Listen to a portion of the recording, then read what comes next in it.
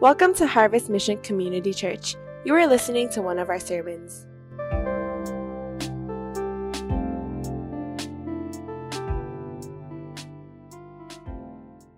So I want to talk about living on the edge and the mission challenge to all of Asia, because we're living in Asia and the challenge is Asia.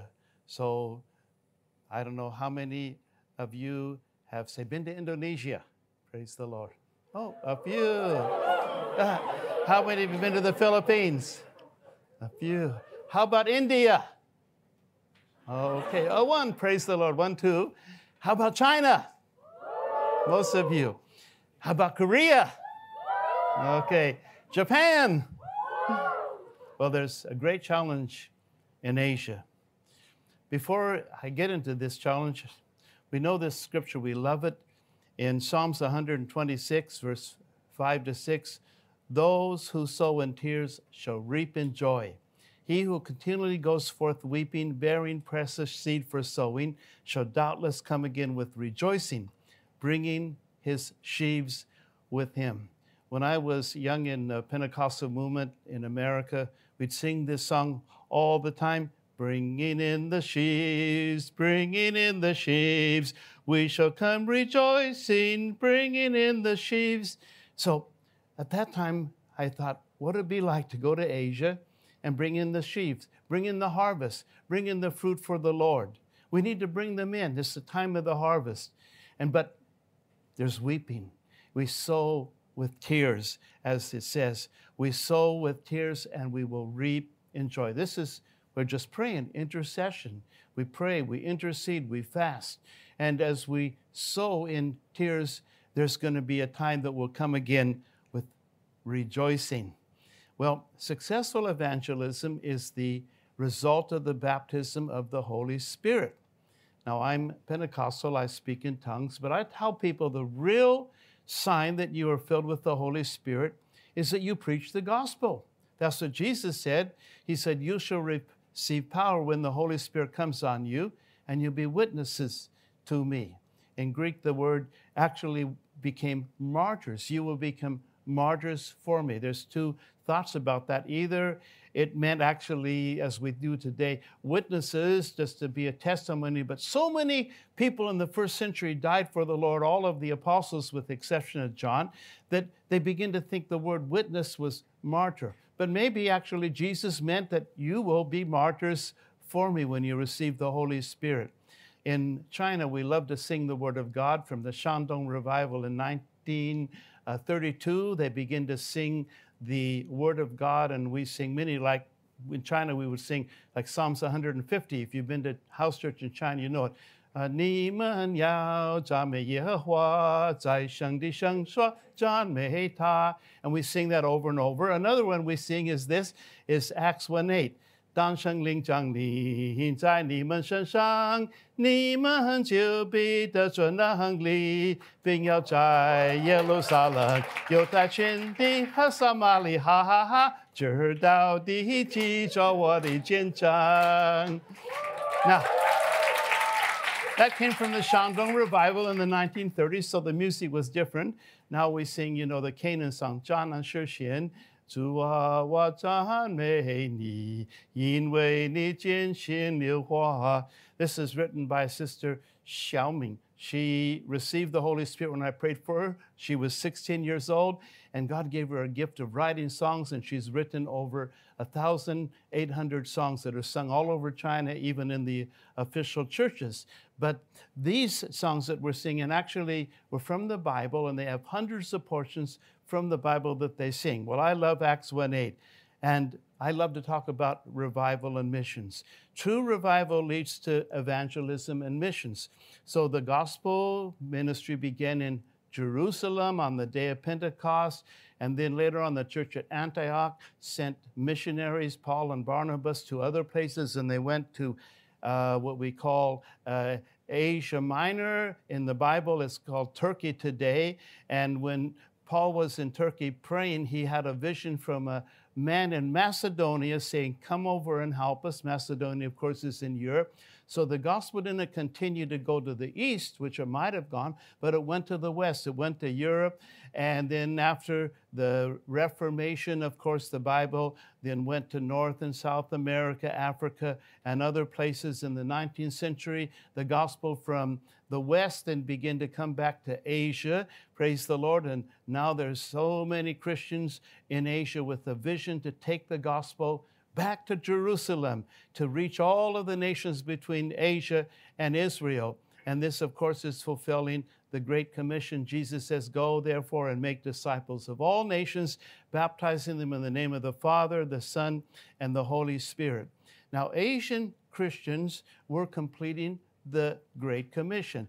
The gospel began in Jerusalem. It went around the world. It's in Asia where the great revivals of Korea, China, Indonesia, even God's moving in Hong Kong, praise the Lord. And through your church and other churches, God is raising up missionaries to take the gospel back to the Middle East, to the Muslim nations, Hindu nations, and eventually to the Jews in Israel. And so, of course, there is persecution. There's unprecedented persecution now. But Spirit-filled missionaries are going to all these nations. Now, what is our goal? To reach the unreached peoples groups in these nations. And there's many of them. Like China, we have 56个民族. We have 56 ethnic groups. The largest is Hanzhu, the Han Chinese. And there's another 55 that compose 85 million people. And a lot of them, like the Tibetans, the Mongolians, the Uyghurs, hardly have any Christians at all. Some do have Christians, like Yunnan, we have Miaozhu, Baizu. Last night I was on internet on a Zoom conference with Vietnam, and it was called the Hmong. Hmong. It's a group, and actually in China, they're called, the Hmong people are called Miao. And many of them are Christians, praise the Lord. And actually this group, this 50% are Christians in Vietnam. Praise the Lord. So some are reached, but some are not reached. And then we want to bring the message to the Hindus, the Buddhists, the communists, especially the Muslims. And the goal is to reach the Jews in Israel, God's people. This is called the Gospel Silk Road Vision. And the nations are Taiwan, Hong Kong, Macau, Korea, Indonesia, Malaysia, Singapore, India, Vietnam, and many others. So through the Silk Road, back in around the time of the 6th century, the major world religions, Islam, Buddhism, entered China and then spread through China, all of China. It was originally in Dunhuang. Dunhuang is, you may have been there before, it's where they have a Buddhist monastery of ancient. But it spread throughout all of China and then throughout all of Asia. And now, through the Gospel Silk Road, the gospel is spreading from China and from our Asian nations back to the other nations. Now, Jesus in Matthew 9, we see his ministry. Jesus went to the cities, the villages. He taught in the synagogues. What we do, we teach in the church. He preached the gospel of the kingdom. And the gospel of the kingdom is not just proclamation, it's demonstration. Because it says he healed every sickness and every disease among the people. And he saw the multitudes. He was moved with compassion because they were weary and scattered like sheep having no shepherd. He saw the potential. These are my sheep, but they don't have any shepherd. So he said to the disciples, the harvest is plenteous, but the laborers are few. Therefore, pray the Lord of the harvest to send out laborers into the harvest. He didn't say pray for the harvest. The harvest is right. Now, we can pray for people in different nations, different people's groups, that because it's the time of the harvest, the great need is not to pray for the harvest for the people, but to pray for the laborers. Because in this time of harvest, when you preach the gospel, people will believe. So we need more laborers. Now, Jesus went to Samaria just to minister to one woman and give her the living water, as well as the revelation that he was the Messiah. Another revelation that God is a spirit. Those that worship must worship in spirit and truth. This greatest revelation was given to this immoral woman who repented and believed in Jesus. And then as he's talking with the woman, his disciples come, and then she goes into the village to preach the gospel. And his disciples say, Rabbi, we have some food for you to eat. It was noontime. He said, I have food to eat of which you do not know. So the disciples said, someone brought him food. And he said, My food is to do the will of him who sent me and to finish his work. That was the passion of his life. That's why he had to go just for this one woman. Well, then she told the people about Jesus, and the people believed. And then they came out and they invited Jesus to the village, and he was there for 2 weeks preaching the gospel. That was the reason he had to go there. Praise the Lord. And then he said to his disciples, don't say there's 4 months and then comes the harvest. Lift up your eyes and look on the fields, for they're white to harvest. That's what I'm doing this sharing this morning, for you to lift up your eyes, to look on the harvest field in Hong Kong and China, throughout Asia. And then he talks, some are sowing and some are reaping. And he said, you guys are going to reap that for which you have not labored. Others have labored, but you've entered into their labors. And I thank the Lord that we're in the time of harvest. You know, the early missionaries came. Robert Morris in 1807 took 7 years to get one convert. You know what his name was? Chai Gao. 是一个澳门的做印刷工作的人. He was a Macanese that did the printing, and Chai Gao took 7 years to get one convert. Now, if you go to China, if you're witnessing to people in Hong Kong, you may be able to lead someone to the Lord in 7 minutes if you really know how to speak to them, because it's the time of the harvest. Others have labored, we're entering into their labors. Now, in every revival, missionaries were sent to every major people's group in the world. You know about the Moravian missionaries, that they actually sold themselves as slaves, and they went to the West Indies. And when later on actual missionaries came, there were already tens of thousands of Christians, and they were slaves. They did that so there was only way to go into the West Indies, because it was controlled by certain French businessmen, that they would not let missionaries arrive. After the 18th century Great Awakening, missionaries went to the nations. Hudson Taylor, who started the China Inland Mission in about 1885, he was a result of that Great Awakening. Missionaries went to Africa. And then, of course, from the Azusa Street Revival in 1906, missionaries went all over the world. Of course, South America, and I'm quite often on Zoom conferences with people in South America. There's a great revival there. But what missionaries do, they bond with the people. They become one with them in their language and their culture and their dress. And then they present the eternal gospel in the context of the people's culture and their language. And I'll be sharing about my own experience in that way. Now, Asia is our wider mission field. In all of Asia, which of course would include Russia and these nations, 59% of the world's population live. There's 7.83 billion people in the world. 59% of them now live in Asia. So we have the Gospel Silk Road, Dunhuang of Christianity. So Buddhism came to Dunhuang, and you may have been to Silk Road before and I visited several times.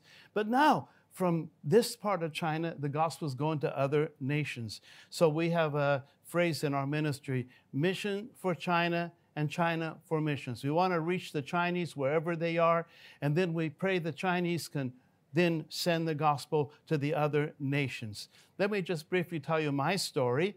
My parents were Methodists. In America, the Methodists, at least where I was, don't preach the gospel, don't believe the Bible, don't believe in miracles, don't believe that Jesus rose from the dead. They're very liberal. So I never really heard the gospel, but I was baptized when I was a baby, because the Methodists baptize, babies. But 3 years old, I began to pray. I prayed every night. By 5 years old, I would recite Psalms 23 and the Lord's Prayer when I prayed. So this is a picture when I was a baby, okay? So that was actually in Washington. And when I was 5 years old, there was a Chinese family that immigrated from China to the United States in Washington, and I became his friend. He invited me to his house, and no one spoke English, and he didn't speak much English, and I, of course, going to speak Chinese, but I was so impressed. Chinese have so much money. They have this expensive, in those days, who would immigrate to China, to America, but the very wealthy Chinese? They had all this expensive, furniture, Ming Dynasty porcelain, and these ping-pong, these screens and everything. But there were no other Asians in the area, but I fell in love with the Chinese. In fact, at 5 years old, if I could only go to China. Well, that was the love of my life. Now, I come from a large family. I have 4 sisters and 2 brothers. Some pictures when I was 13 years old and when I was 15 years old. And I was the first one in my family to find the Lord, so I prayed for them. Now, how I found the Lord was when I was 16 years old, I went to a church. It was because a schoolmate preached the gospel to me, and he said, "My church has miracles. Does your church have miracles?" Now, in America, if you're preaching the gospel, you ask someone, "Are you a Christian?" "Of course I'm a Christian. We're Americans, you know." So he said, which they really are not, you know, very few are true Christians. He said, "Does your church have?" "Of course," because my pastor said they were all finished in the Old Testament. They didn't even really happen in the Old Testament. They're just fairy tales. He says, "Well, my church has miracles. If you don't believe, come and see." So I went, and people were speaking in languages. I studied some French. A girl, 16 years old, my age, was speaking fluent French, and after I asked her, she didn't know a word of French. And they were speaking in Hebrew and other languages. And then I saw sick people healed. I never saw a sick person healed in a church. And when I saw those miracles, that night God spoke to me. And God called me to be a preacher. I wanted to be a scientist. I was quite good in school and, you know, getting a very good grades. And I wanted to be a scientist, but God said, "I want you to be a preacher." And I refused his call for 3 months. And I didn't go back to the church after 3 months because it was a long distance, and we had to go in my schoolmate's, his father's car. We had to drive like an hour. It was Brother Seth may know we lived in Pomona, and this was in Almonte, so it was a long distance, you know. In those days, they didn't have the freeways that we have today. And so I struggled, and every night God would call me to preach, but I refused. And then I went back to the church the second time, and the pastor's wife had a word of knowledge. There was a young man that 3 months ago called you to preach the gospel. You must come forward and kneel down and repent and become a preacher. Otherwise, we're not going to have any more worship songs. We're not going to have the choir sing. The pastor will not speak and will not even take the offering. That's a great miracle, you know. She said, "You know who you are, and I know who you are, but I'm not going to embarrass you. You must come forward." This is called the word of knowledge. Praise the Lord. She maybe saw me the first time. I had no idea who I was. So I came forward, knelt down, and prayed. And the choir never sang. The pastor never preached. They didn't sing any songs. They didn't even take the offering because it became a big prayer meeting from 11:20 to 1:30. That church honored the Holy Spirit. Now, I wasn't the only person that was blessed. Many were blessed. But because of that, I began preaching the next day. Praise the Lord. And then we'd go out into the street every day. We would knock on the doors, give people gospel tracts, go on the street. I went to the red light district in LA and go into the missions there. They have a mission where they provide you food, but you had to be in the church at a certain time, like say 6 o'clock. At 6 o'clock, they lock the door. But the church is packed because you come there to get food. That's the reason, you know. And so these are drunkards and people with other problems. So I began preaching them. We'd go into the bars. I remember one time I would go into a bar and we get up on a table because you couldn't see otherwise. And I just tell the people, "You're all going to die, and when you die, you're going to go to hell, and there's terrible torture, and you will be punished forever unless you repent now and believe in Jesus." Now, I told them that because I love them. If you love a person, you're going to tell them the truth, right? Just not say, "God bless you, Jesus loves you, you know, believe in Jesus." They will not do that because you know, we live in America. And so some of the people believed, right? Some people actually believed. But one big black man, he was probably 250 pounds, 6 feet at least tall, he said, "I'm going to kill you. I'm going to kill you today." And so I was quite thin then, and I began to run out in the street, and he was chasing me, you know, and I was running a little bit faster because he's a big guy, you know.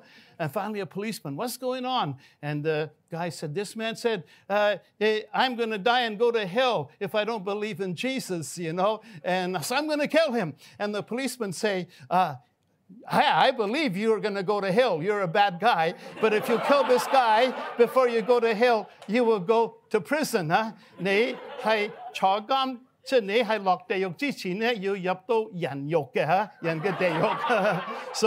So anyhow, and then I wasn't killed. Otherwise, I've been a martyr since 18 years old. Later on, I was preaching in the beach area in Costa Mesa, and there was a big, like a riot, because there were so many people. And after that, the police arrested me. My friends were preaching without a license, and we actually had to go to court. But praise the Lord, I had a good lawyer. I didn't have to go to prison. So that was the first time I was arrested in America for preaching the gospel. But I love to preach the gospel. Praise the Lord. Well, anyhow, so I witnessed to my family and prayed for my family. And on my wedding, my brother Doug, I invited him to be the best man. Is it called the best man, huh? And so he came in. It was a revival wedding, preaching and dancing and shouting and speaking in tongues and prophecy and everything. It was like a church service with a wedding in it, And he was so impressed. He'd never seen that before. And he gave his life to the Lord. And he decided to be a preacher, and both of my two brothers became preachers, and then eventually the whole family believed in the Lord. This is in San Diego at the Midway ship there that we took a couple years ago, my brothers and sisters. And then they had children, the children had children, and now almost all of them are Christians. My father lived to 90 years old. He wasn't a preacher, but my grandfather was a preacher. And so this whole family's become Christians. Here we have a family reunion of 50 people. Once we had 70. And almost all of them believed in Jesus, because I believed in Jesus. But I believed in Jesus because someone preached the gospel to me. So you never know. You preach the gospel to one person, how that will spread, and many people will come to the Lord Jesus. So in Chinese, we say, 薪火相传. So I give you the firewood and the fire. In English, it's to pass on the baton. So it's a new generation. We received the vision and the anointing of the missionaries and the Chinese leaders that established the church. And then we pass on the baton. And I like this, 飲水思源,薪火相傳. So when you drink the water, you think of the origin. Where did this church come from? Where do we get our Bible from? Who came and preached the gospel here? What did they do? What sacrifice did they make? Can I learn from them? And then I need to receive the anointing and the vision and pass it on. So my pastor, Violet Kitely, she started the church and sent me to Hong Kong. And this is a picture in 1961. And then she gave the mantle to her son David and his wife. And then he gave it to his son Patrick.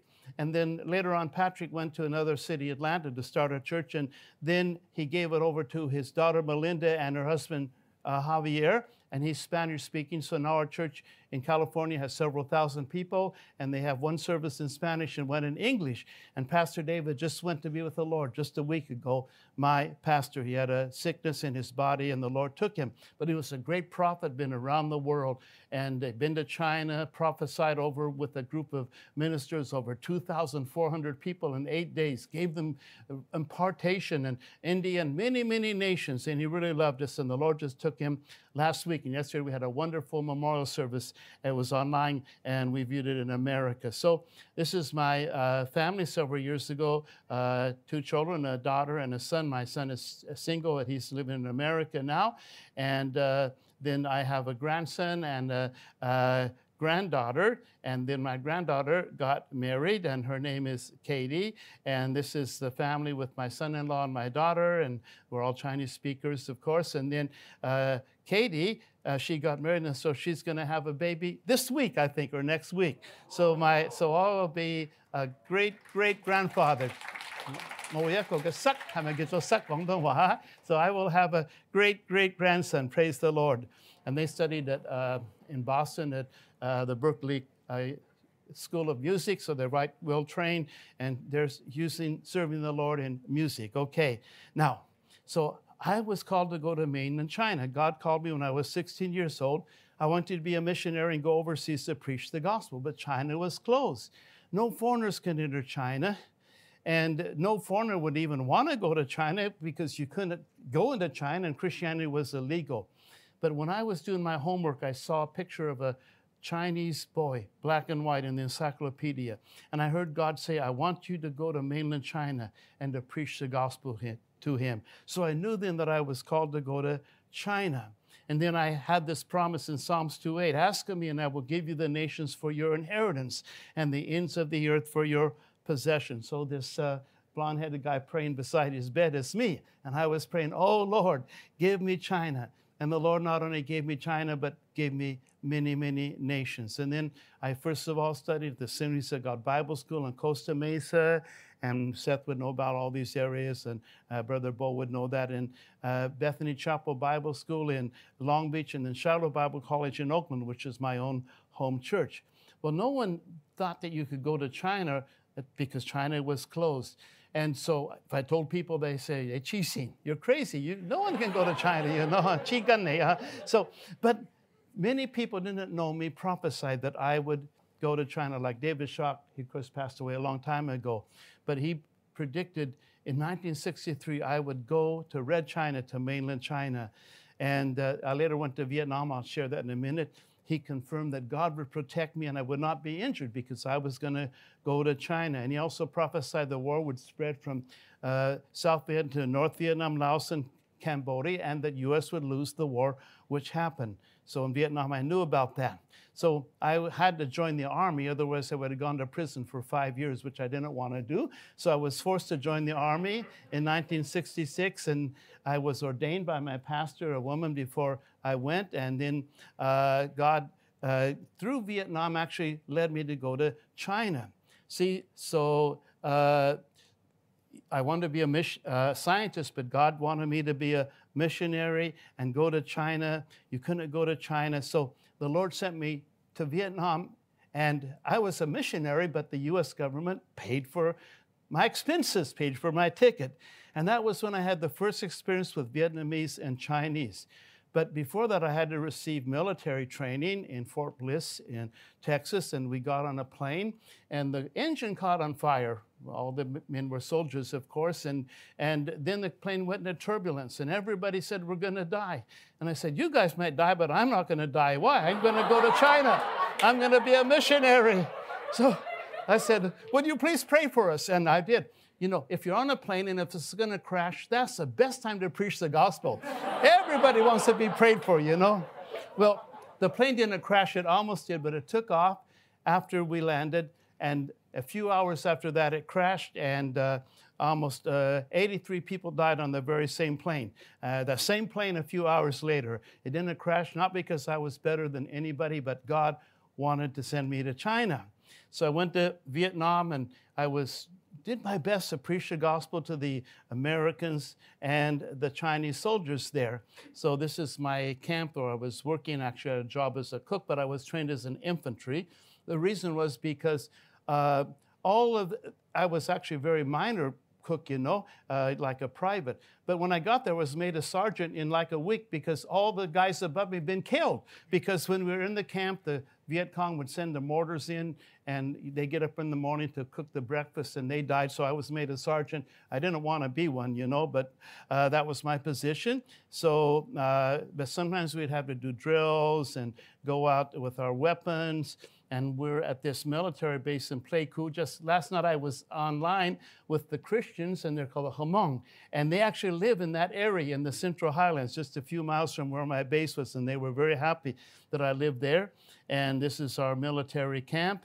And there was a place called Sin City, An Khe, because there was so much prostitution and drugs and everything. So when I could, I would go there and had some Vietnamese tracts and preach the gospel and tell the people about the Lord, do my best to evangelize. And many people died. You perhaps have seen these pictures, you know, just terrible war, terrible fighting, and many, many people needlessly died in that war. And many of them were our American soldiers. I was with the 1st Air Cavalry Unit, and these are some of the people in my unit, and they're being evacuated because some have been injured. Most of the people believe in Buddhism, and so we try to witness to them. It's not very easy, but we can do our best.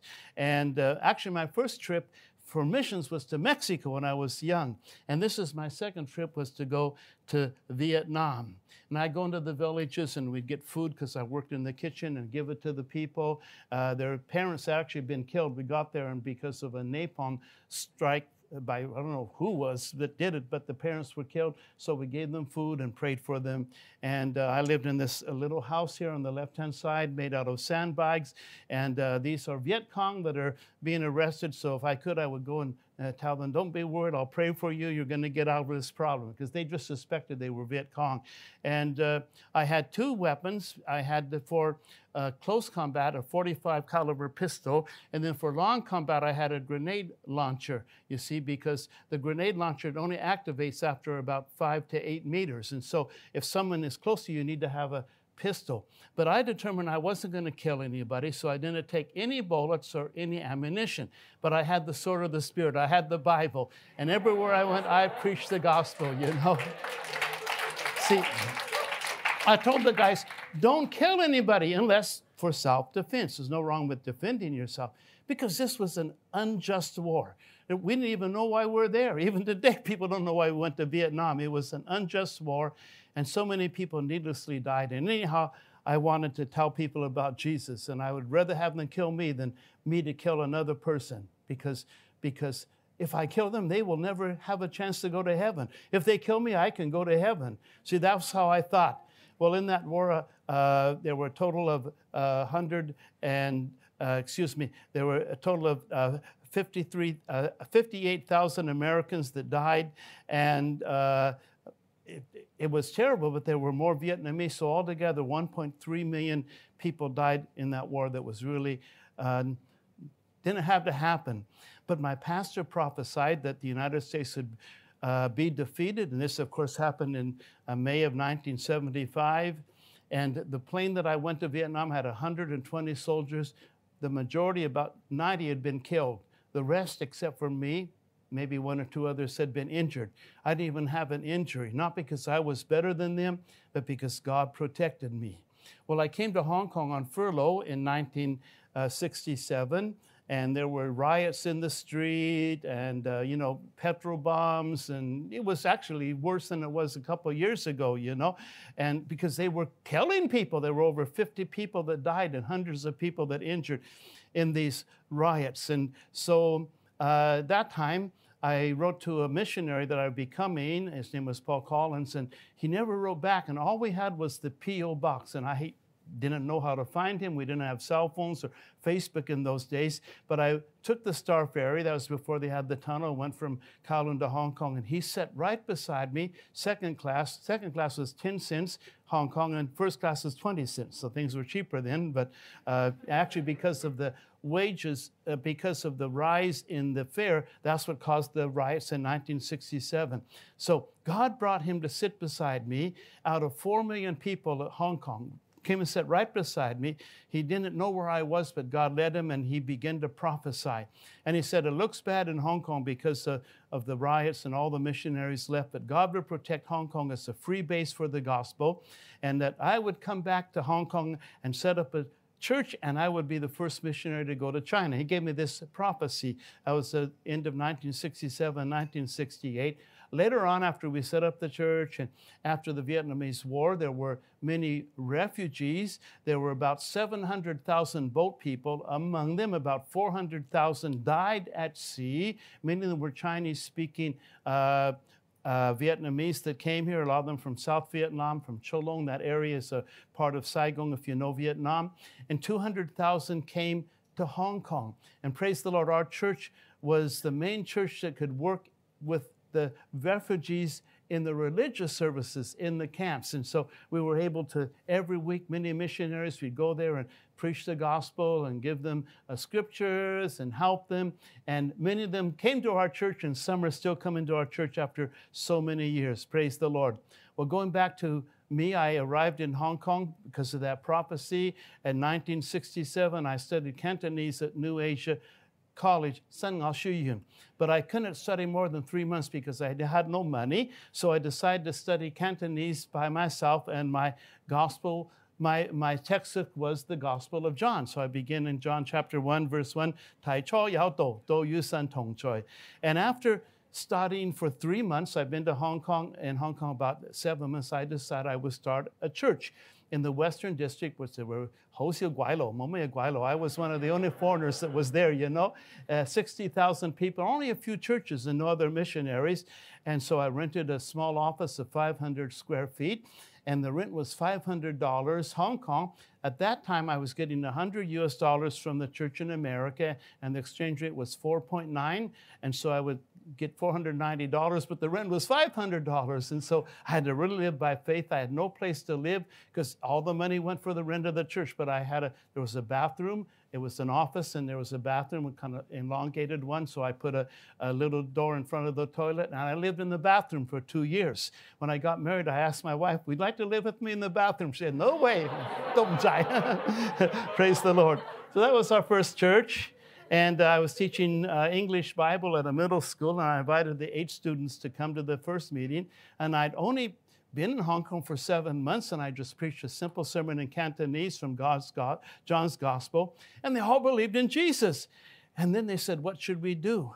And I didn't know how to talk about the Holy Spirit because I hadn't read the book of Acts. But I said, "Nedifan okay, Kato, go home and pray." So they went home and prayed. And the next week they came back and said, "We were praying and we began to speak in another language. What is that?" And so I asked my interpreter, Esther, what are they talking? "Oh, they were praying and they began to speak in tongues." I said, "Oh, that's what I wanted to tell you about," but I didn't have the vocabulary because I only studied the Gospel of John, not the book of Acts. So from the beginning, our church was a Spirit-filled church, but in those days, we were opposed as being a cult. Like in the theological seminary, they would say, Revival Church, our church, and even Yonggi Cho of Korea, they're heretics because they speak in tongues. There was tremendous resistance in those days, even in some Pentecostal churches, to speaking in tongues.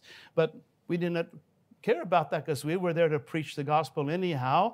And then after 2 years, I decided I needed a wife, so I went home. I went back to America, not home, to get married. And I found a wife, and after dating just for 2 weeks, I proposed to her. And she said, "Wow, hope it's too quickly." And I said, "Yes, so hope I found like Jesus is coming back soon." So.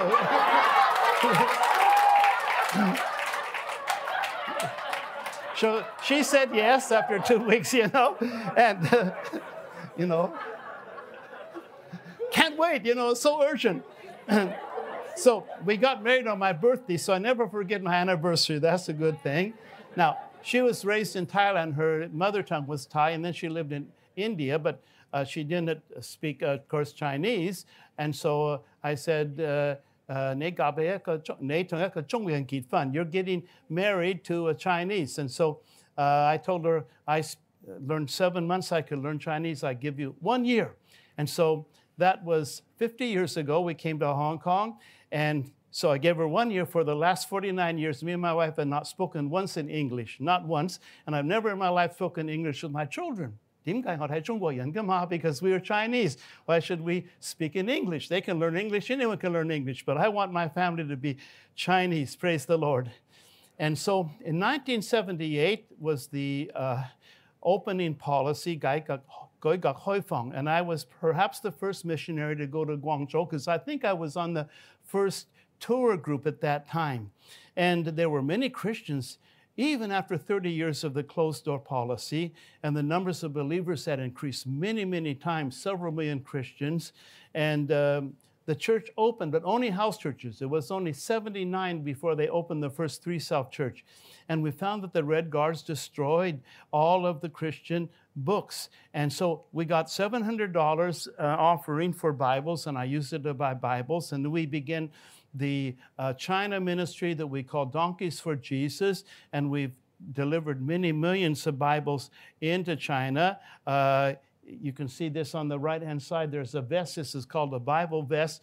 You can put 40 whole Bibles right on your body. Only do this in the wintertime when you can put an overcoat on. It doesn't look very appropriate in the summertime, but you can put 40 whole Bibles right on your body. So even if they take the Bibles from your luggage, you can still get 40 Bibles into China, praise the Lord. And we used to do that. And so that was one of our main ministries. And every week we'd have many dozens, sometimes a few hundred people come to take Bibles, okay?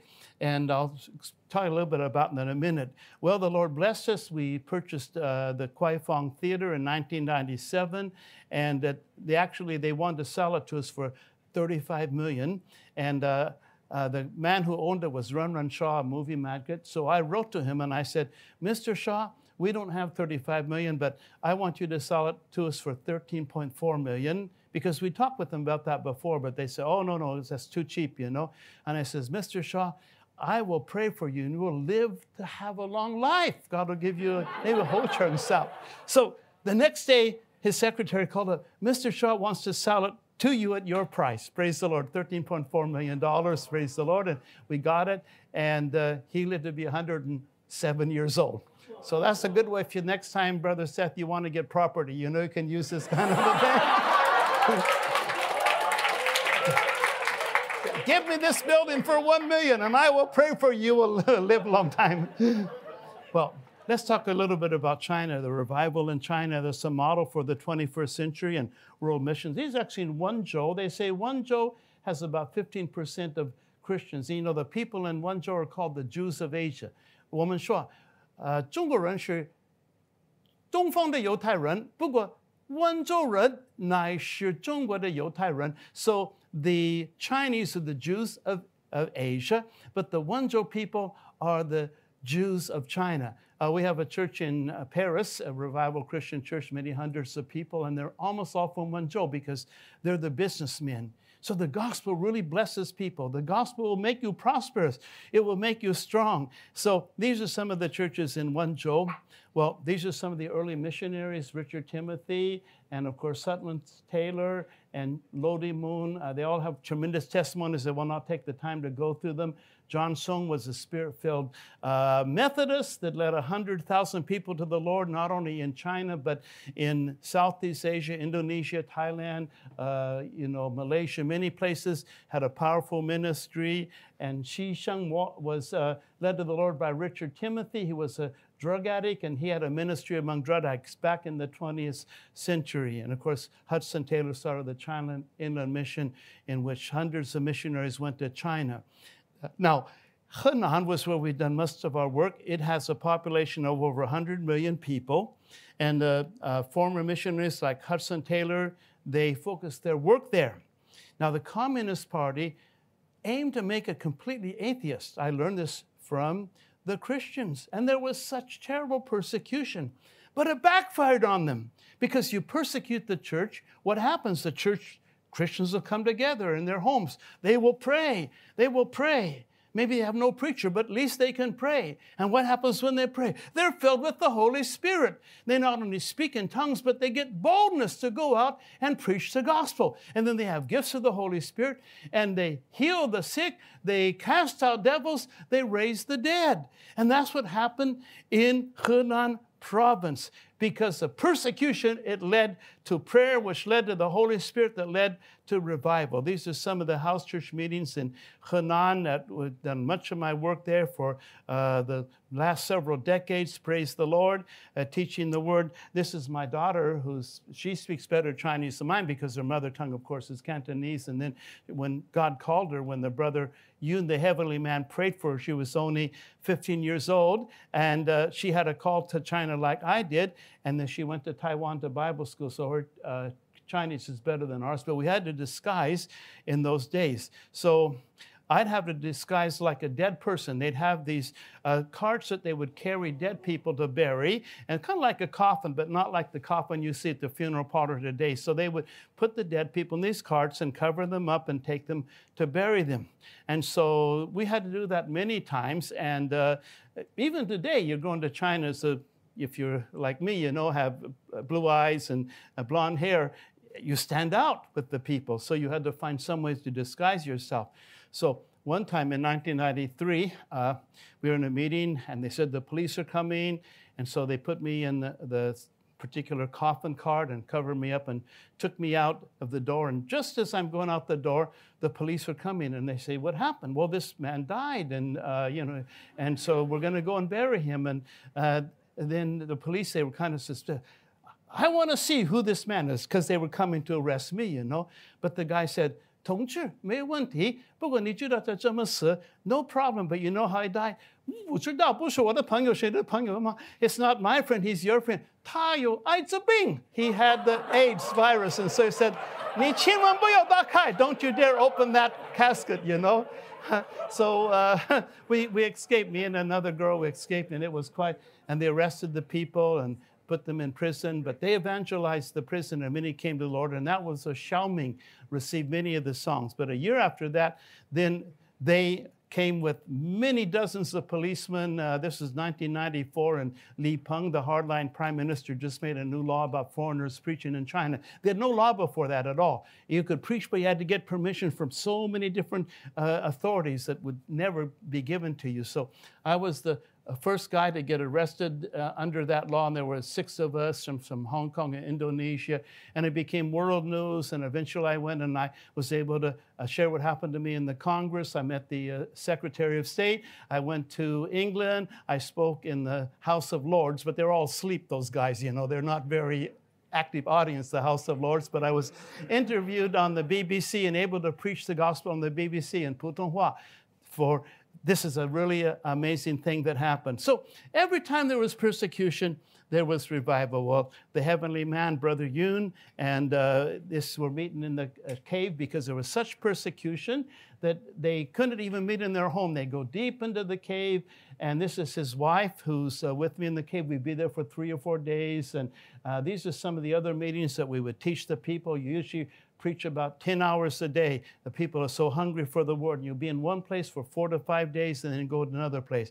For we did this for many years, and Brother Yun, of course, is very famous. He's now in Germany serving the Lord, suffered much for the Lord, but God used him greatly. So there's a book called The Heavenly Man, so you can get that book online, and it's a very, very popular book and powerful testimony, and he even was able to be with the former president of the United States. And this is called Fang Chengxin, which is Nanyang. You know, Nanyang was in the Han Chao Dai, was the administrative area in the Han Dynasty, okay? And Liu Bei, Zhuge Liang, 都是在那个地方. So if you know Chinese history, Zhu Bei and Liu Galang, there was that area. That was the center of China. And Nanyang, Fangcheng is a district close to Nanyang. And now there's about 20%, they told me then, that believed in Jesus. I don't know if it is the same thing now with persecution, but they call it the Jesus Nest. And here they're having a meeting in Fangcheng, preaching to 4,000 people that are in the meeting. And this is where Hudson Taylor began his work. So these are the prayers that they're praying, you know, for revival, people to repent, unity, praying for the persecuted and whatever in the house church. And so we're praying for the people to receive the Holy Spirit. And we've seen literally thousands of people, many are preachers receiving the Holy Spirit. Here we're training the people in Fangcheng to be missionaries. And we sent 15 of them to go to Sichuan. This guy here, Zhang Rongliang, is the most famous preacher in China who's still in China. He's been in prison many times. I've been in prison with him, by the way. You know, we arrested with him in 1994, but I was in a different place than he was. They treat us a little better than they do the Chinese people. And Ding He is one of the main ministers there in Kunming now, training missionaries for back to Jerusalem. So anyhow, we sent 15 young people to the mountain area to preach the gospel. And a year later, I went to that area, had to climb for 4 hours. There was no roads to go to this mountain area in Sichuan, and they'd never seen a foreigner before. I was the first foreigner to see, and they knew nothing about the rest of the world. They didn't even know that the Communist Party was in charge. They asked me, 老师，请问你，中国的皇帝是谁呀？是哪个朝代? Who is the emperor of China and what dynasty was? They hadn't even heard about the Communist Party, but they heard the gospel, and from 15 preachers, there were 15,000 believers. In 1 year's time, you talk about revival. It was because of the work of the Holy Spirit. They went and they prayed for the people. They healed the sick. They cast out the devils. They even raised some people from the dead. And I met the people that they raised from the dead. And because of those miracles, they came to the Lord. These are some of the house churches that have their own buildings. This is in Ningbo, and we went there and preached several years ago. Really, fires of revival are burning throughout China. Now, this is several years ago, and I don't know if it's the same today, but one of the Gong'an, the police, told me, 这里有125万的人, there are 1.25 million people here. 有30万是信耶稣. 300,000 are Christians. That's about 24% of the population. One of them was the John Meizhijia, the House of Praise, had about 1,000 people then. They had a lot of young people, a lot of young choirs, because they were the House of Praise, of course, in worship, and all Spirit-filled. We were very close to this particular church. I'm preaching for the people, praying for the people. Praise the Lord. that they would receive the Holy Spirit. But unfortunately, they were persecuted. The pastor and his wife, the pastor's now gone to America. I don't know if his wife is still there or not, but they closed the church down because it was such a revival church. Praise the Lord. But there's many official churches, and we've absolutely spoken in some of the official churches called 3 Self churches. Here's some meetings that are in Wenzhou. This was a house church, but they built their own church, a large building. Like I said, there's a lot of Christians in Wenzhou, and so they have a Bible school, they have a meeting place. This is my daughter. Of course, she used to travel with me all the time, and she even goes herself to China. She's very good at song leading. By the way, they're going to leave tonight or tomorrow morning to be with their daughter who's going to have a baby. So I just told you that, so pray for them that they will be safe, because America is very dangerous because nobody wears face masks and they don't want to be vaccinated, So pray they'll be safe. So here she is leading the songs and the worship, and praise the Lord. And so we thank the Lord for what he's done in the churches in China. So these are some of the house churches. Let me tell you about God's Word, the Bible. It's so important to have the Bible. That was our main ministry. Before, in the time of the Cold War, all of Soviet Union, Eastern Europe, and China and Russia was closed. So people would take Bibles, but it was very dangerous. Like in those days, we would go to Russia, and this actually, you can't see it here, but this is the Russian Gospel of John. That's that small. So you can take several on your body, hoping you don't get found out. But at those days, and even today, we know people that do this, take the Bible to North Korea. This is the whole New Testament in Korean. So if you have the courage, if you're willing to be a martyr for Jesus, you might think of going to North Korea and taking some Bibles. You won't be a martyr, but you might go to prison if they find out. So the nations were very, very difficult, but praise the Lord, they were closed to gospel ministry other than just smuggling some Bibles. And in China, the Red Guards destroyed the Bibles. And no time we called it the Iron Curtain if it was like the Soviet Union and Eastern Europe. And here in Asia, we call it the Bamboo Curtain, because, we have a lot of bamboo, of course, in Asia. So this was in the time of the Cold War. But in 1991, the Soviet Union collapsed and Eastern Europe opened, which is a great miracle. And I've been to all of Eastern Europe and been to Russia many, many times since then, preaching the gospel. And then in 1978, Deng Xiaoping opened China. Well, before that, we had a period of 10 years, was the Cultural Revolution from 1966 to 1976. And so Chairman Mao wanted to make China pure communism, kind of like Albania, without any reformists like was happening in Russia. So there's a lot of persecution. These are Christians that are, we call 被斗争. They were struggled against, and they're perhaps going to go to prison. They may even lose their lives. So they only had one book that the people could carry, and this is called Mao Zushi Yulu, the thoughts of Chairman Mao. And I actually have one that a former Red Guard gave to me that was in the beginning of the Cultural Revolution, which is his poems. And these were the only books that people could have. They could not have the Bible, but everybody would have to take this and memorize it and use it all the time. And so what happened, the Christians were struggled against, 被斗争, and they were accused of believing in superstition. They would say 牛鬼蛇神, that's just a word to describe superstition, and they would burn all of the Bibles. And all the Bibles in China were burned. All the Christian books were confiscated and burned. The preachers were arrested and put in prison or sent to labor camp. We call it Laogai. And when China opened in 1978, the only Bibles were the hand-copied Bibles. So we realized that they needed the Bible. They needed to have the Word of God. And so what we did was that we began a ministry of taking the Bibles to China. So these a long time ago, this is my secretary, Sybil, who's here, and she has a books display at the back with some of the books you can produce. So this was when her daughter was very, very young, but we had our people in our church as well as foreigners, Westerners who would come, and we had, and we even today have many thousands of Bibles.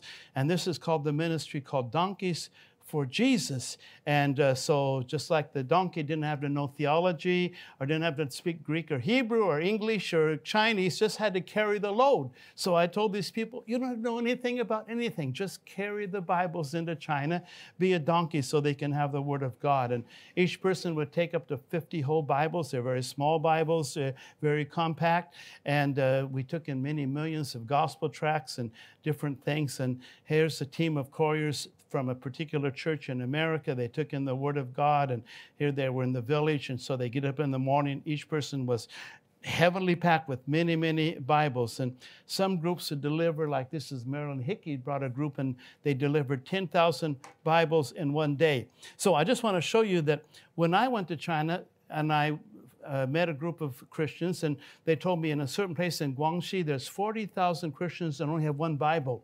And I said, I know what I'm going to do. I'm going to take you Bibles. So that's why we began the ministry. And so they would then tell me they only had hand-copied Bibles.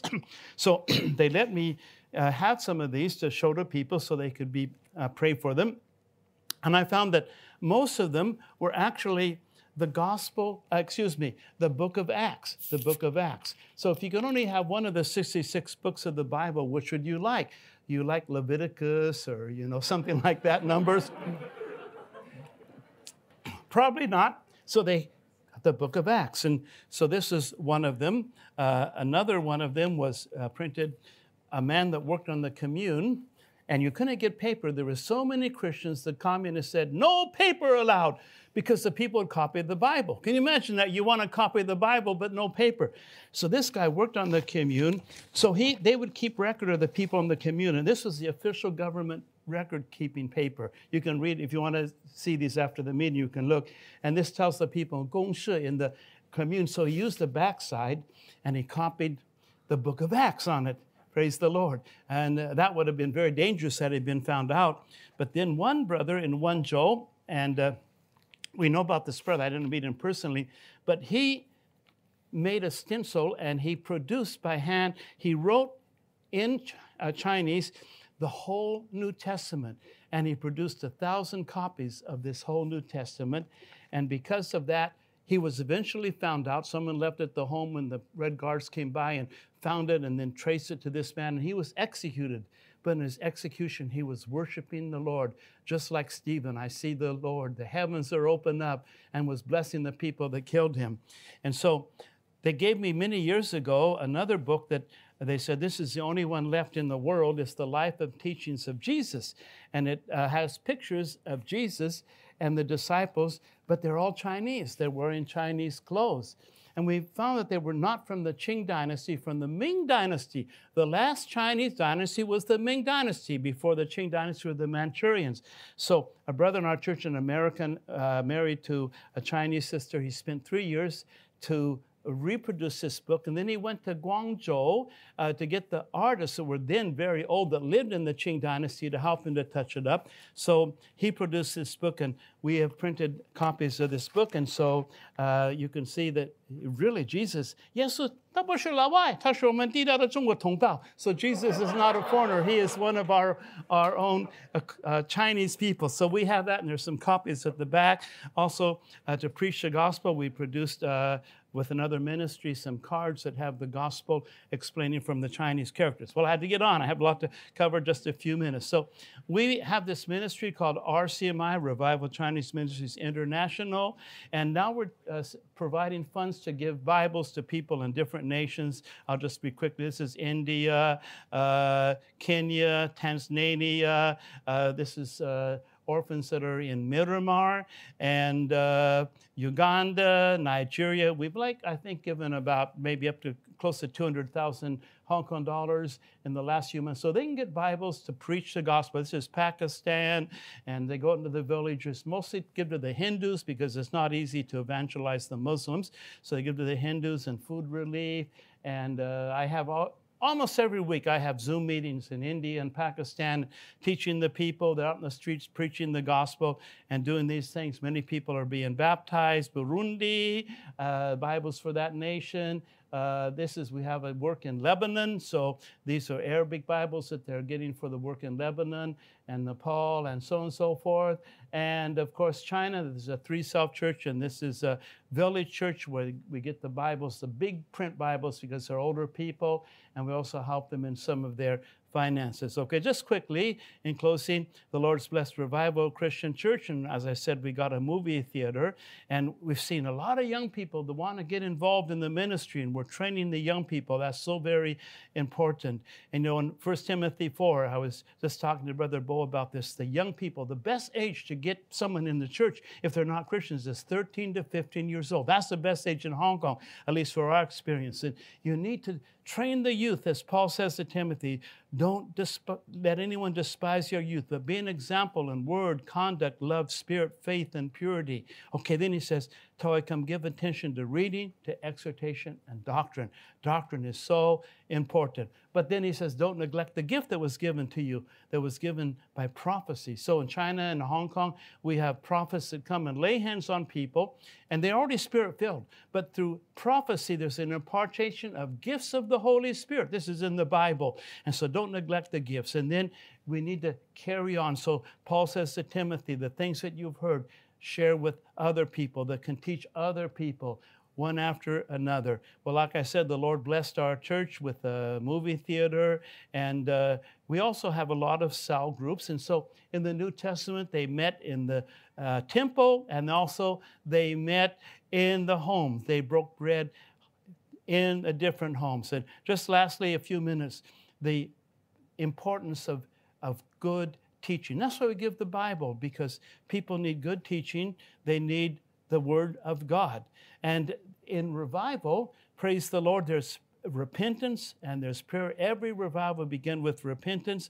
And then people in the holiness churches, they had what they call the second work of grace or sanctification. And in spirit-filled churches called the baptism of the Holy Spirit. But every revival emphasizes preaching, teaching, study, and the distribution of Bibles. So just quickly, I'll just tell you, these are the different revivals that happened in the 20th century. The Wealth Revival, the Kasha Hills Revival in Northeast India, the Azusa Street Revival, and of course the Great Korean Revival, Pyongyang, and then the Manchurian Revival in 1908. And it went with the Protestant Reformation. Before that, you had John Huss, who was the first reformer 100 years before Martin Luther, that was burned at the stake for preaching justification by faith. And then from that group, you had the Moravian and the first great Protestant revival. You know, the Moravians had a prayer meeting that lasted 100 years. You can think of that, for one prayer meeting. And the slogan was, may the lamb that was slain receive the reward of his suffering.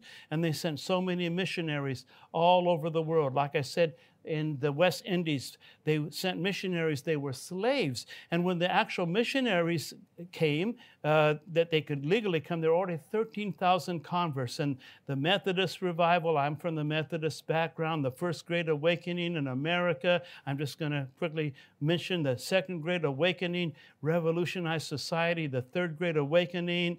You had the revival in America that began with a prayer meeting at noontime. And through that prayer meeting, tens of thousands of people came to be Christians just by a noontime prayer meeting. Okay, so in Newark alone, 50,000 people were saved because of a prayer meeting. So prayer and revival is related together. You have the same thing in the Ulster Revival and the Welsh Revival, which was in Wales, and you know about Evan Roberts, a great revival, the Kasha Hills Revival. I go to these places all the time, like Nagaland, Meghalaya, and Mizoram. They're like 98% Christian because of that revival. The great Pyongyang Revival in 1907, the Manchurian Revival with Jonathan Goforth, the Azusa Street Revival that's directly related to our churches in America. From that came the great Pentecostal revivals, praise the Lord. And there were so many miracles that happened. And so Paul said that my preaching and my speaking was not with enticing words of man's wisdom, but in demonstration of the Spirit and power, that your faith should not stand in the wisdom of men, but in the power of God. If you're interested, there's a book, it's quite expensive, called Miracles. It's $50 US, very expensive. But this scholar proves, not only from the Bible, but from history, ancient history and modern history, that miracles do happen. They happen all over the world. You see, when they persecuted Peter and John, Sanhedrin said, you cannot preach in the name of Jesus. And they said, should we obey you or God? And the Bible says they saw the boldness. And they realized they were unlearned and ignorant, but they took knowledge that they had been with Jesus, and they saw the healing. And then just lastly, a couple of minutes, and we'll be praying. I want to talk about power evangelism, the power of God. I became a Christian because of the power of God. In China, I asked so many people, 你为什么要成为一个基督徒？为什么要信耶稣？ Why would you become a Christian and believe in Jesus? 因为我所看见的，或者我所听见的神迹奇事, because of the miracle signs and wonders that I saw. Same thing in Indonesia. For this purpose, the Son of Man was manifested, that he might destroy the works of the devil. John Sung, I mentioned, led over 100,000 people to the Lord. He only preached for 15 years. It was because of the miracles. He'd go to a church like in Surabaya, Susway in Indonesia. And as this woman said, when John Sung came into the church, as he walked to the front, all the sick people were healed. The blind began to see. The crippled began to walk. And all kinds of sicknesses were healed. My church was related to the Latter Rain Revival in 1948 when God restored the gifts of the Holy Spirit. And my pastor was there, began at a Bible school in North Battleford in Saskatchewan, a great revival. And now David's Tabernacle, worship and praise, the prophetic ministry, my two brothers in America, my church in Hong Kong, most of our churches in China have been tremendously impacted by the Latter Rain Revival. When I was young in the 20th century, in the middle part, you could see miracles any day you wanted because there were these great healing revivals everywhere. We didn't know about prosperity gospel. We didn't hear about the word of faith or any of those things or hyper grace. We just preached repentance, holiness, prayer, and fasting. Every meeting was at least 2 to 3 hours. We came to church an hour before, and we go on the street and preach, but there were miracles. These people now, I know Oral Roberts, I knew about William Branham, Jack Cole, A. Allen, I met to his meetings, and Catherine Kuhlman and Gordon Lindsay, but I didn't know Amy Semple McPherson or Smith Wigglesworth. They were before my time. But these are some of the people. Oral Roberts, you could go any night of the week and see miracles. T.L. Osborne, I know him. He went to Africa, India. Many, many healings and miracles took place of that. Now, because of this worldwide Pentecostal movement and the preaching of the gospel, there's no less than 640 million Pentecostals, spirit-filled people in the world today. Reinhard Bonnke was our good friend. I've been in his house. We've taken him to China. My daughter interpreted for him. Here he has a crusade of 100,000 people preaching. In his last crusade in Nigeria, 845,000 people found the Lord in the crusade. Now, Daniel Kalinda, who we know very well, is taken over with the same thing. And then in the 1960s, God sent the charismatic movement when no longer was the man of God for the hour, the man on the stage, the man doing the miracles. Every believer had to be baptized in the Holy Spirit and do the miracles. And then there was boldness, and that came. Praise the Lord. So just closely, do we want the real thing? Do we want a lot of charismatic hype?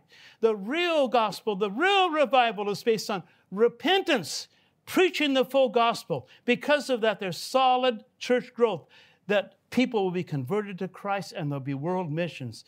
Now, false revival is based on preaching men-pleasing philosophies. You see church growth, but through church transfer. Not because the gospel is being preached to the lost, because your program attracts people. They like your music. They like your eloquent speaker because the message doesn't offend them and it pleases them, so they come to your church. That is not revival. It actually sometimes is the opposite of revival. It will not impact culture, not influence the world missionary movement. True revival comes when people repent and pray. As God said, if the people will repent and turn from their wicked ways, I will hear from heaven and will heal their land. So when true full gospel is preached, the doctrines are based upon the evangelical doctrines, not a lot of these crazy things we're hearing today, conspiracy theories about COVID-19 and Donald Trump and 666. Have you heard that? Don't get the vaccine because there will be computer chips that are going to give you, Antichrist will control you. All this kind of stuff.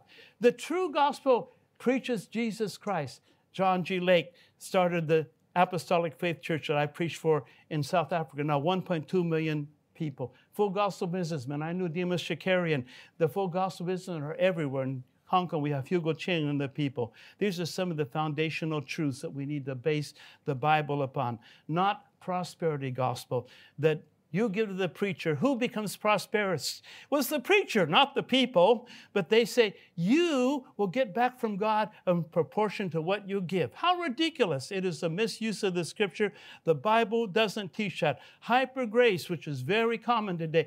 Believe in Jesus. Your past, present, and future sins are forgiven. You never need to confess the sins or repent. Of course, people love that. And then the hyper faith teaching. Whatever you want, name it and claim it, visualize, and it is yours. These will get you a big church. When I went to Bible school, the first day, the professor said, do you guys in Bible college want to have a big church? Of course. That's why we're in Bible college. We want to have a good church. He said, just preach what people want to hear. You'll have a big church, but don't preach the gospel. And we have worship services that are just entertainment.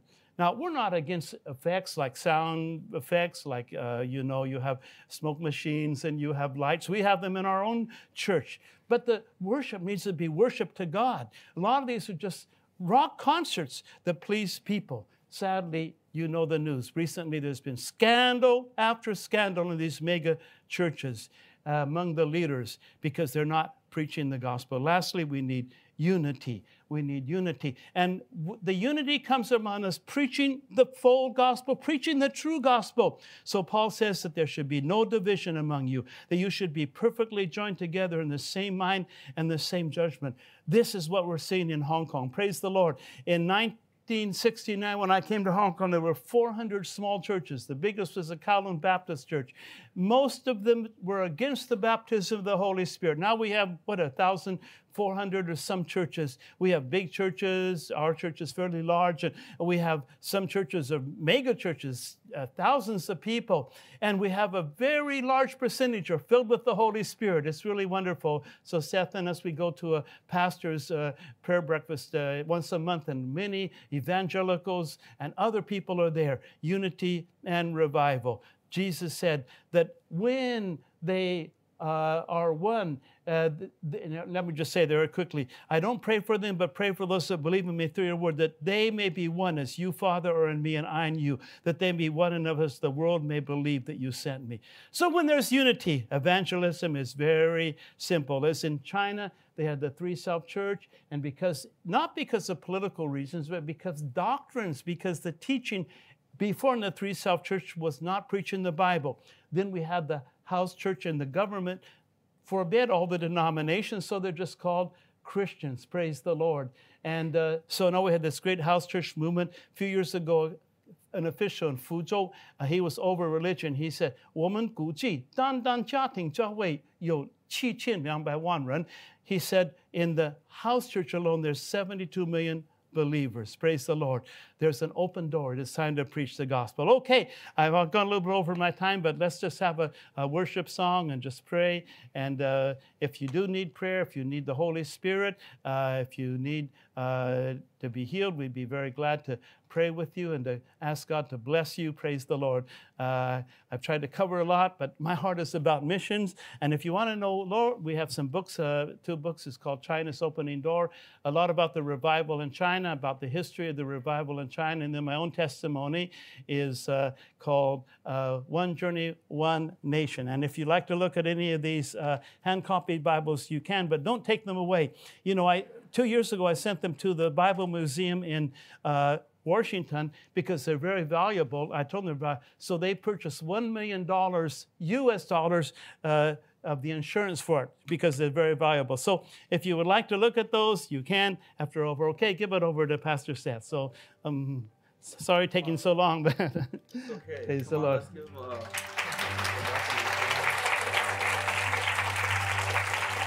Okay.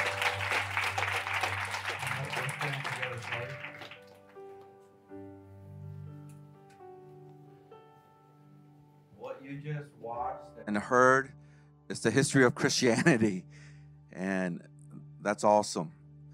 And this is why we're part of a greater church, the move of God in what He's doing. And we're just grateful that we have a legend who has experienced and seen so much. And I think what he shared towards the end was also a good reminder for us. There's a lot of people who know how to build a big church. You just give money. I don't know. You could do a lot of stuff. Song and dance. You could do a lot of stuff to build a big church. But we're not here to build a big church. And I'm reminded once again, it's about preaching the gospel and prayer. And the thing that we've been emphasizing a lot is discipleship. And if we don't raise up a next generation of people who love God, willing to lay down their life for the gospel, respond to his call, then we're going to miss a whole generation. But this is where the faithfulness of God comes in. He always raises up a handful of people. He raises up a church or churches who still want to seek after God and do the will of God to fulfill the Great Commission. And I think Christian Revival Church, they're one of them. There are so many others. There's so many good pastors, so many good churches here in Hong Kong. And I believe that God's going to do some great things. Can I just challenge us, as we've been hearing just the history of Christianity?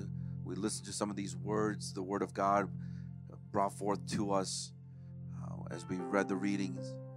My challenge is, what are we going to do now? What are we going to do now?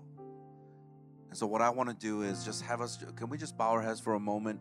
I know it's kind of coming to our time, but let's not leave here without really spending this time in prayer and responding to God. I think this is a great opportunity for all of us to really listen to the Holy Spirit. And then after a little bit, Pastor Dennis, he'll be up here and he'll love to pray for you. Pastor Bo and myself, and we'll be praying, and we're gonna ask God to do something powerful. Let's just be open to the Holy Spirit and what He's gonna do. But can I challenge us with a couple things? First of all, will you just stick out your hand just right in front of you?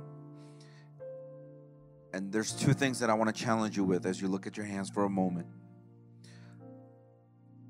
First of all, what is the idol and what is the thing that's in your hand that you're holding on to that is greater than Jesus in your mind, in your perspective? But as we know from the truth, Jesus is greater. The reason why we have idols and we hold on to it is because we're afraid, we're insecure. We think that this is going to provide something for us. For some of us, it's your grades. Some of us, it's your job, comfort, future family, success, pleasing your parents. There's a lot of stuff that's in our hands. And what God wants from us is to let those things go. And then let Him give you something in your hands, which is the second thing. What is it that He's placing in your hands that He desires for you to be faithful, to use, and to glorify Him? I want to give us about a minute or so, and let's let the Holy Spirit do that work in our hearts. Whatever it is that's holding us back, that you're holding on to, let's try to let go of those things and then hold on to the things that God is giving us. It might be a vision. It might be something that He spoke to you about. I mean, can you imagine just hearing the gospel for the first time and then repenting, and the next day you're preaching the gospel? Just that obedience of the leading of the Holy Spirit. Come on, let's just communicate with the Lord and just let the Holy Spirit speak to you and say, God, I don't have much to offer, but here I am. Whatever you desire for me to do, whatever mission field that you're calling me to, the people that you want me to love, we need a move of God in our midst. Come on, let's just begin to pray. Come on, let's lift our voices together. Can we do that?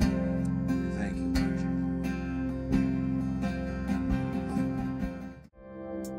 Thank you for listening to the Harvest Mission Community Church podcast. For more information, visit our website at hongkong.hmcc.net.